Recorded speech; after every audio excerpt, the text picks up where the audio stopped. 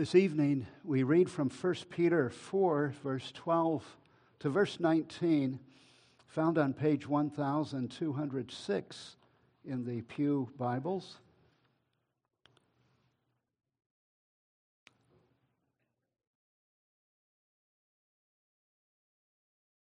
Page 1206, the word of our Lord as we find it in 1 Peter 4, beginning at verse 12 and reading through verse 19.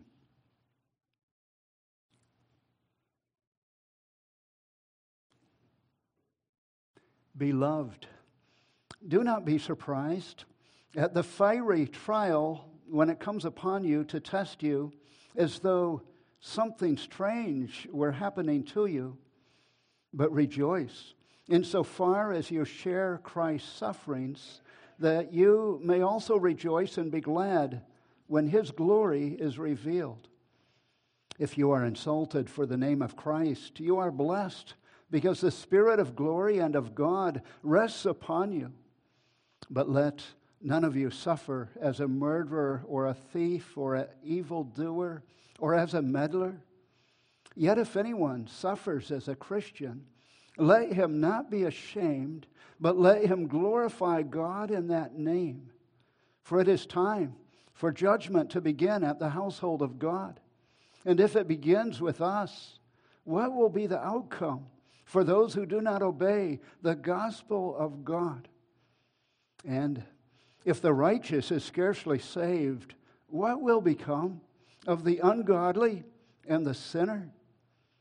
Therefore, let those who suffer according to God's will entrust their souls to a faithful Creator while doing good. And may the Lord bless the reading and the study of His holy and infallible word. Brothers and sisters in Jesus Christ, one of the most popular preachers in America has a message that most everybody wants to hear. His message is that God's will for your life is that you have plenty of wealth, that because of your strong faith you have very good health, that you have a lot of friends, that basically you have here on earth a taste of heaven, heaven on earth, because of the prosperity that God gives you. His message is known as the prosperity gospel. And it's a message that many people find very attractive. But if Peter were alive on earth today, I'm sure it is a message that he would disagree with. It is a message that he would denounce. Have you ever noticed how often Peter addresses the reality of suffering as a Christian? He begins writing about it in the very first verse of this first letter. It is written between the lines in that first verse where the Apostle Peter addresses God's elect strangers in the world, scattered throughout the provinces of Pontus, Galatia, Cappadocia, Asia, and Bithynia. It's a picture of Christians who are outnumbered. It's a picture of Christians who are scattered in the world. And those in the world far outnumber the believers, and yet these are God's elect. The suffering is written between the lines. By the 6th verse of chapter 1, he is already speaking about suffering grief in all kinds of trials. And that theme of suffering continues throughout his letter as we begin a new section in his letter here in chapter 4, verse 12. We read, "Beloved, do not be surprised at the fiery trial when it comes upon you to test you as though something strange were happening to you." Why is Peter's message so different from the message of many popular preachers today? Some commentators point out that Peter addresses suffering so frequently because he is writing both to Jewish readers and also to Gentile readers. And the Jewish readers in the first century certainly would have understood what it was like to suffer as God's special people. After all, throughout their history, they had experienced suffering precisely because they were God's people. They were in bondage some 400 years in Egypt. And then Israel was brought into captivity by the Assyrians, and Judah by the Babylonians. The Israelites, including the Jews of the first century, knew what it was like to suffer because of their identity with the Lord. And these who were under Roman rule in the first century understood that clearly. But as Christianity spread and as Gentiles became saved, the concept of suffering for their faith was new to them. These Gentiles had previously worshiped the gods of the Greeks and the Romans, the other pagan gods, and they never were ridiculed or persecuted for their faith in these false gods. For instance, if one of them went to the temple of Artemis and there worshiped those false goddesses and gods, engaging in the immoral activity that went on there, no one would ridicule them, no one would persecute them. That was socially acceptable within their culture. But now, by God's grace, as they heard the gospel, these Gentiles were coming out of their pagan worship and they were coming to a saving faith in Jesus Christ. And as they did so, they faced ridicule, they faced persecution and great suffering. Rather than trying to present them with a prosperity gospel and saying, if your faith is only great enough, you won't suffer, the Apostle Peter and the other apostles spoke to them honestly, not only about the joy, the true, wonderful joy of salvation, but also about the reality and the hardship of bearing the name of Christ and suffering, sharing in the sufferings of Jesus Christ. Why do Christians face trial, persecution, and even martyrdom? The main reason is that we are identified with Jesus Christ. As verse 13 puts it, but rejoice insofar as you share in Christ's sufferings, that you may also rejoice and be glad when his glory is revealed. And verse 16 adds, yet if anyone suffers as a Christian, let him not be ashamed, but let him glorify God in that name. Those who believe in Christ were first called Christians in Antioch, but the name was not given to those who believed in Christ out of respect. Rather, it was given to them out of disdain. Up until the name Christian was applied to them, those who believed in the Lord Jesus Christ were known simply as believers or disciples or those who belonged to the way. Why then did the people of Antioch call the believers Christians? It was because most of them wanted to identify the believers with someone whom they detested, namely the Lord Jesus Christ. And they also detested his followers, so they called them Christians. They rejected the message of the gospel. They rejected the truth that salvation is by grace alone, through faith alone, and Christ alone.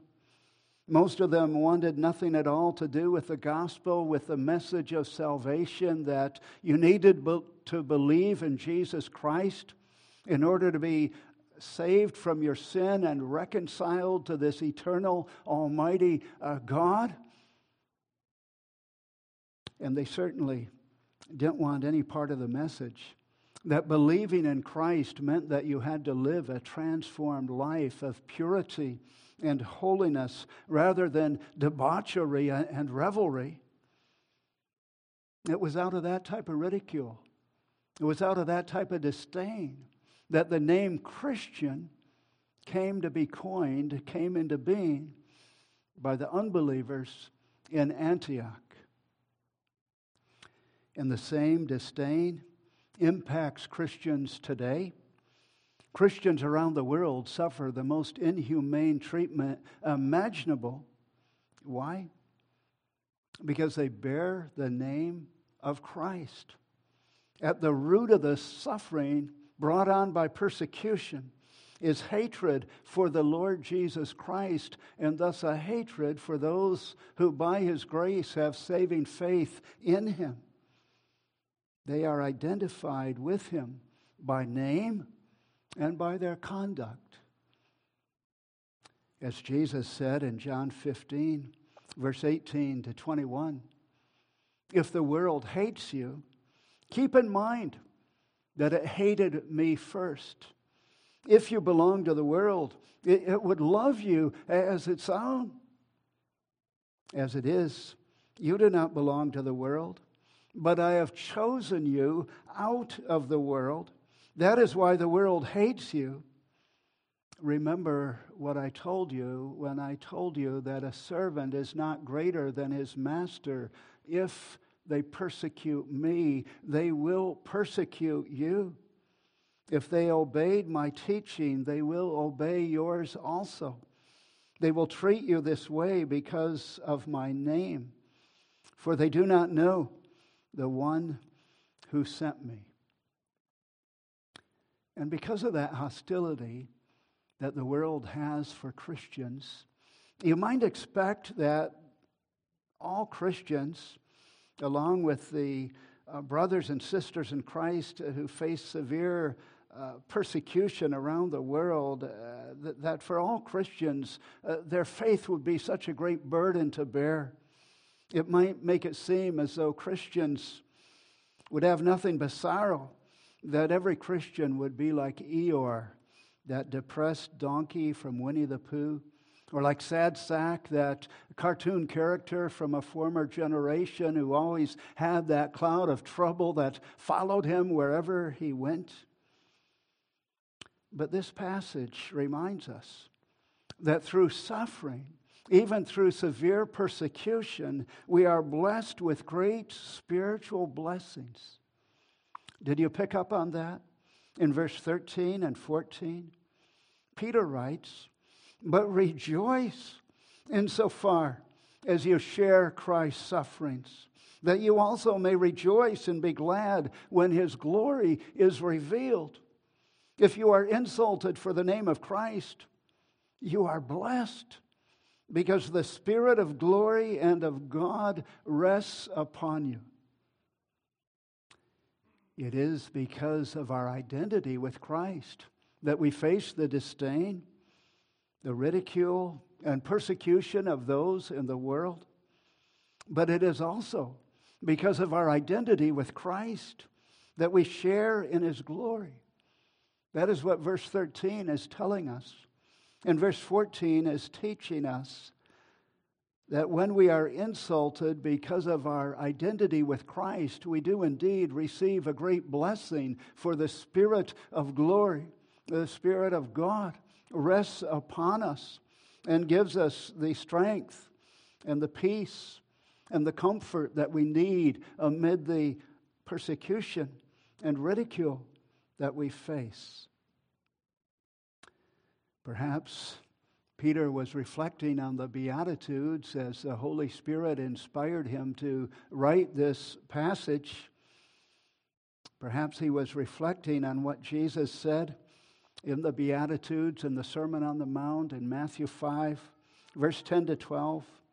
Blessed are those who are persecuted for righteousness' sake, for theirs is the kingdom of heaven. Jesus said, blessed are you when others revile you and persecute you and utter all kinds of evil against you falsely on my account. Rejoice and be glad, for your reward in heaven is great. For so they persecuted the prophets who were before you. Perhaps it is hard for us to imagine living in a land where we have not faced physical persecution, that there could possibly be any type of blessing or joy in facing imprisonment for our faith in Jesus Christ. Yet the apostles took great joy in knowing that their identity with Christ caused them to suffer, just as Jesus had also faced ridicule, disdain, persecution, crucifixion. For example, in Acts chapter 5, we read how the authorities called the apostles in and had them flogged because they were proclaiming the gospel. It says, then they ordered them not to speak in the name of Jesus and let them go. And Acts 5 verse 41 says, the apostles left the Sanhedrin rejoicing. They had been flogged. They were in physical pain, but they left the Sanhedrin rejoicing because they had been counted worthy of suffering disgrace for the name. And not only did they rejoice that they had been flogged, disgraced for bearing the name of Christ, but also verse 42 of that chapter describes how they never stopped teaching and proclaiming the good news that Jesus is the Christ. The reaction of those apostles in the first century as they rejoiced in the persecution that they faced, it's not an isolated event. It has been repeated innumerable times over the course of the history of the New Testament church.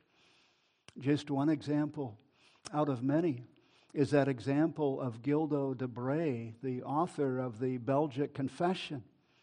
You may recall that when he was imprisoned, awaiting execution on the gallows, he wrote to his wife, remember that I did not fall into the hands of my adversaries by mere chance, but through the providence of God who controls and governs all things.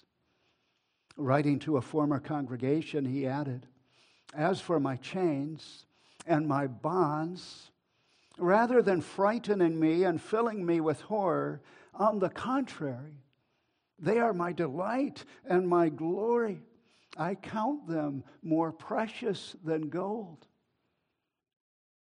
His last words before being hung at the age of 47 were, my brothers, I am condemned to death today for the doctrine of the Son of God. Praise be to Him. I would have never thought that God would have given me such an honor.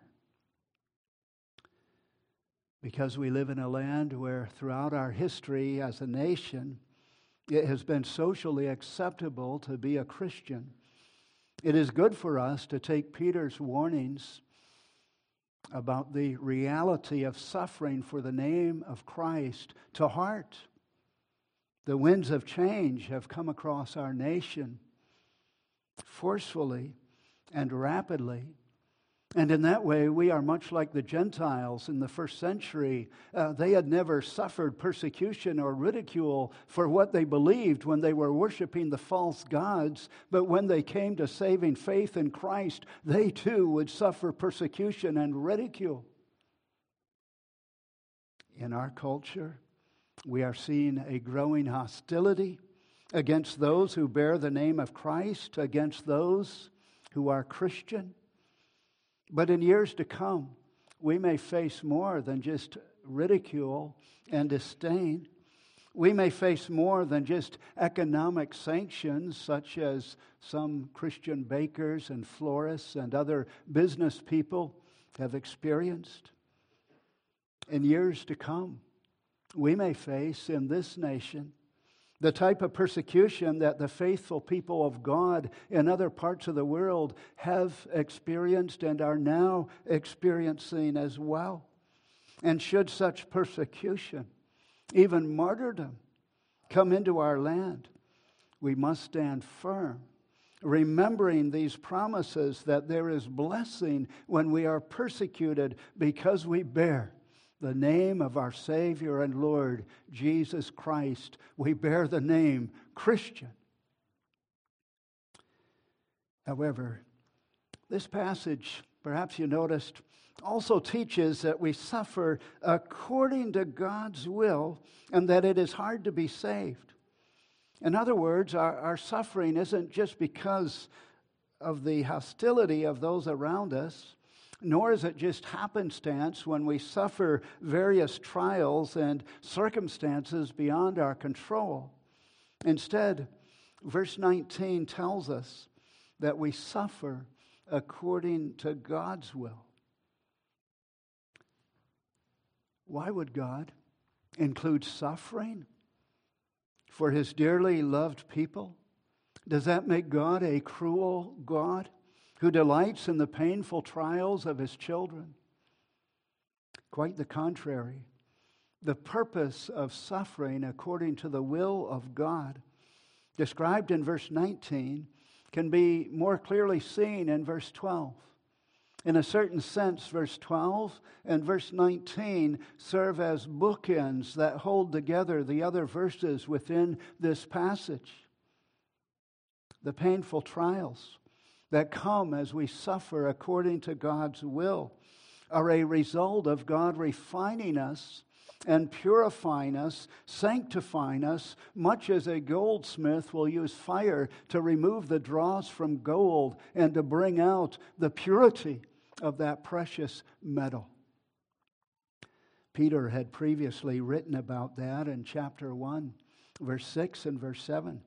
He had described the great blessing of having a living hope through the resurrection of Jesus Christ from the dead. And he described the great blessing of having an inheritance that can never perish or spoil or fade away, kept in the glory of heaven for those of us who, by God's grace, have saving faith in our resurrected Savior, Jesus Christ.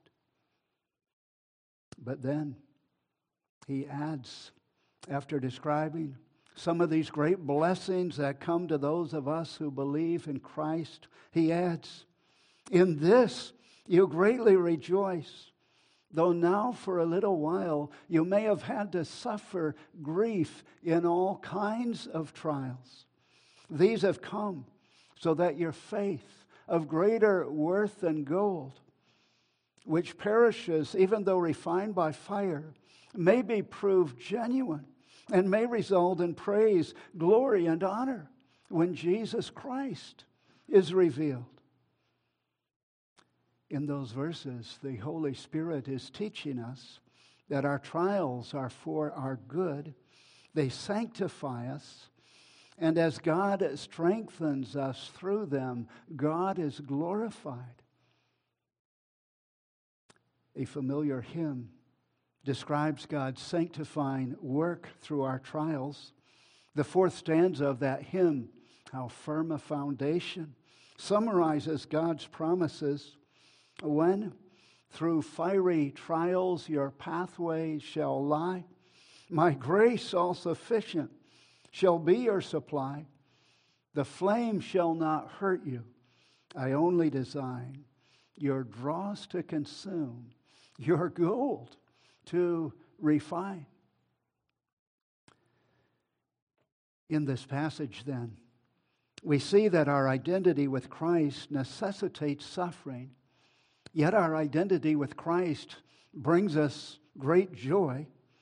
The passage enables us to relate to the truth of Scripture in other places, such as Acts 14, verse 22, which tells us, "Through many tribulations we must enter into the kingdom of God." But as we suffer according to God's will, even undergoing fiery trial, we do so with the knowledge of Romans 8, verse 18. "For I consider that the sufferings of this present time are not worth comparing with the glory that will be revealed to us," the apostle writes. And that is why when you suffer because of your faith in Jesus Christ, you can rejoice that you participate in those sufferings. As verse 16 reminds us, "If anyone suffers as a Christian, let him not be ashamed, but let him glorify God in that name." Praise God that He shapes and molds us through the trials that we face, so that our dross, as it were, is removed, so that the gold is refined, so that we are purified and sanctified as God uses those trials to cause us to lean ever more fully and completely upon Him as we realize how weak we really are and how much we need His almighty strength.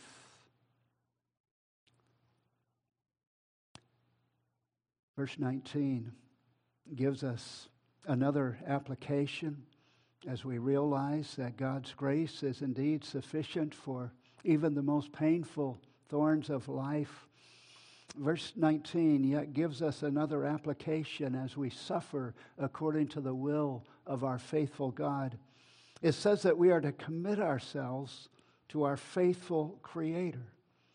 We recognize that the Lord sustains everything that He created. When He created this world, He didn't just put it together the way a watchmaker would put together a pocket watch years ago with the gears and the springs and the mechanisms. God didn't just put the world together and then wind it up like a pocket watch and let it tick off the time. Some people believe He did. They are known as deists. But we know from Scripture that the Lord, having created the world, upholds and sustains what He has created by His work of providence. And what is true for the world is true for each individual. It's true for you, and it's true for me.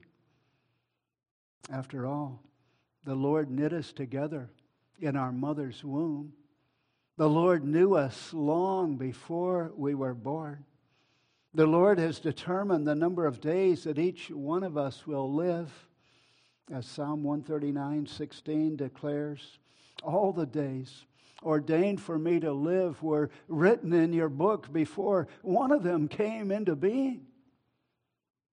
Consequently, the Lord has a thorough and a loving knowledge of your life and of my life. He has a thorough and loving knowledge about each one who by His grace has placed their faith in Him. He has also promised to meet our needs and to uphold us through whatever trials and suffering we may face, never leaving us, never forsaking us. That familiar hymn that you sang this morning contains this precious promise from Isaiah 41, verse 10, where the Lord comforts His people by saying, "Fear not, for I am with you. Be not dismayed, for I am your God. I will strengthen you. I will help you. I will uphold you with my righteous right hand." Commit yourself to your Creator. Grow in grace and knowledge of His name. Immerse yourself in His Word. Be faithful in prayer. Be faithful in using every opportunity to grow near to your Lord. Commit yourself to Him, and He will indeed uphold you through whatever suffering and trial you face in life. He will do so, even as He brings judgment on those who reject the gospel, disdain the Lord, and ridicule His people. Peter writes about that in verse 17 and 18. Those verses have caused some confusion because they speak of judgment on the family of God.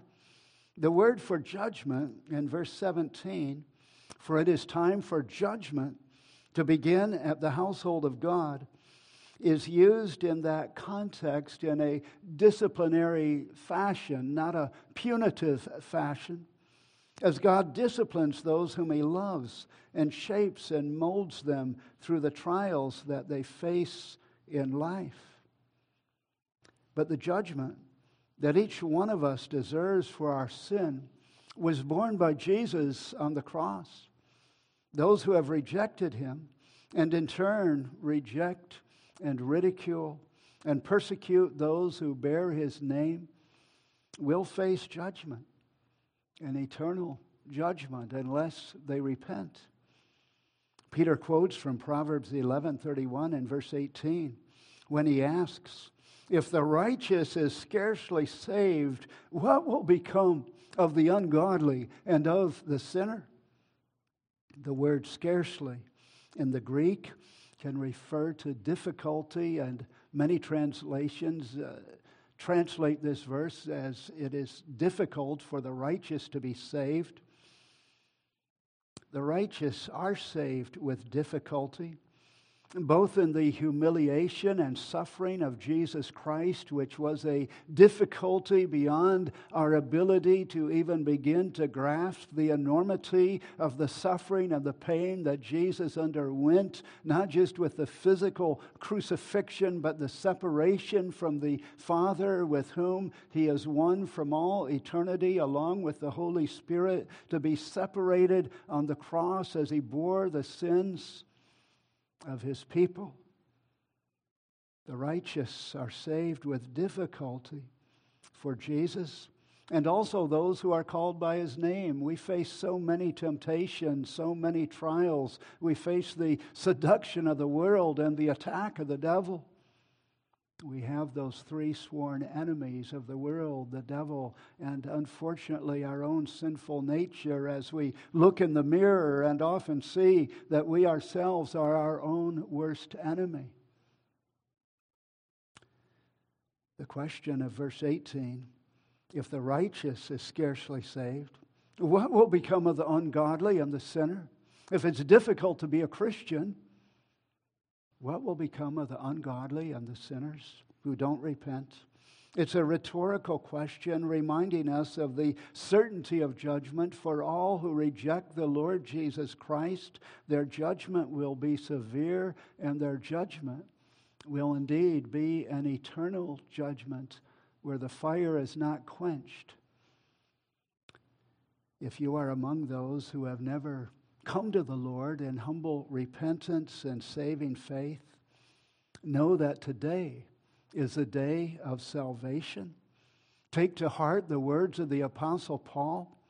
In 1 Corinthians 6, verse 1 and 2, he writes, "We urge you not to receive God's grace in vain, for he says, 'In the time of my favor I heard you, and in the day of salvation I helped you.'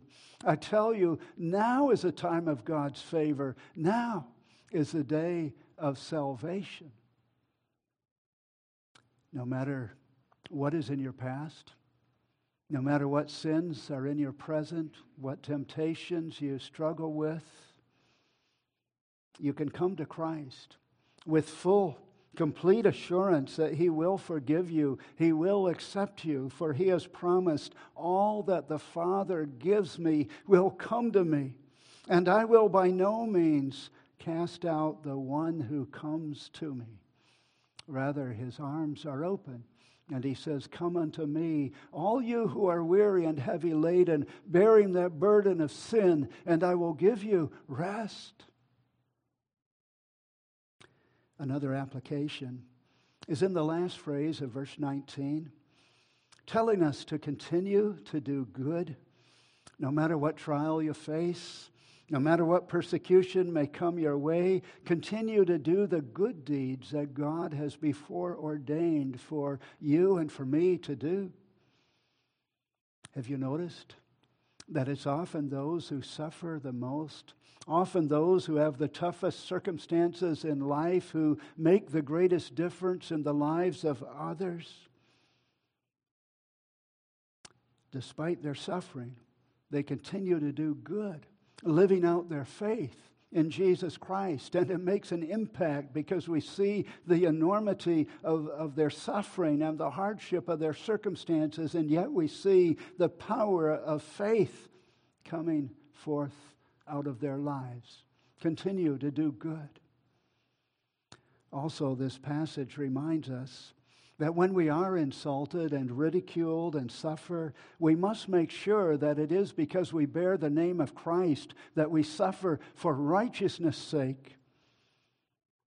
and not for other reasons. We have perhaps all known professing Christians who are ridiculed and disdained, not for righteousness' sake, but simply because they have an obnoxious personality or nature. Peter points out in verse 15, "But let none of you suffer as a murderer or a thief or an evildoer or even a meddler." That verse covers a lot of ground. There's a great difference between a murderer and a meddler, yet both of them will suffer. But it's not the type of suffering that a believer suffers when they suffer for righteousness' sake. There's a big difference when we suffer because we bear the name of Christ. Whose message do you think most people would rather hear?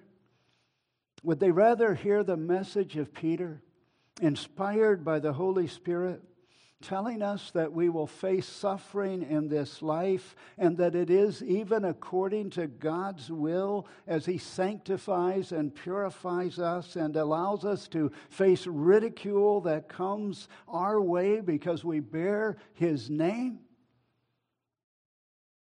Or do you think people would rather hear the message of one of America's most popular preachers, a handsome man with a winsome smile, who tells you that God's will for your life is that you have plenty of wealth, that you have good health, that you have many friends, that you basically have heaven right here on earth? Life is great right here on earth for those who have true saving faith in Christ alone. There is an inner joy that is so great that it is described by Peter and by other writers of Scriptures as indescribable joy. There is a peace that surpasses all understanding. Despite the persecutions, despite the ridicule, despite the circumstances, the trials and temptations, there is a peace that surpasses all understanding. Even for a martyr like Gildo de Bray, as he faced the gallows, he had a peace which surpasses all understanding because he knew that his only hope and his only comfort in life and in death is that he truly belonged to his faithful Lord and Savior, Jesus Christ, and that nothing could separate him from the love of his eternal God. There is also reconciliation with God the Father through the redeeming work of Jesus Christ, to where we can call out to God the Father, the giver of every good and perfect gift, the overflowing fountain of all good, the omniscient, omnipotent, eternal God. We can call out to Him, Abba, Father, and bring to Him our adoration and praise as well as the burdens of our hearts as the Holy Spirit intercedes in our prayers with groanings too deep for words. And there is the tie that binds, the communion of saints, the sweet fellowship that we have with brothers and sisters in Jesus Christ who are also in the family of God and in the same pilgrimage through a hostile world and being equipped and strengthened and persevered, preserved by the grace of God. And the best, as it is often said, the best is yet to come. I trust and I pray that your hope is not in the prosperity gospel, that your hope is not in your self-righteousness, that your hope is not in some perceived obedience that you have to the law of God, but rather that your trust and your hope, your faith, is rooted and established in Jesus Christ alone.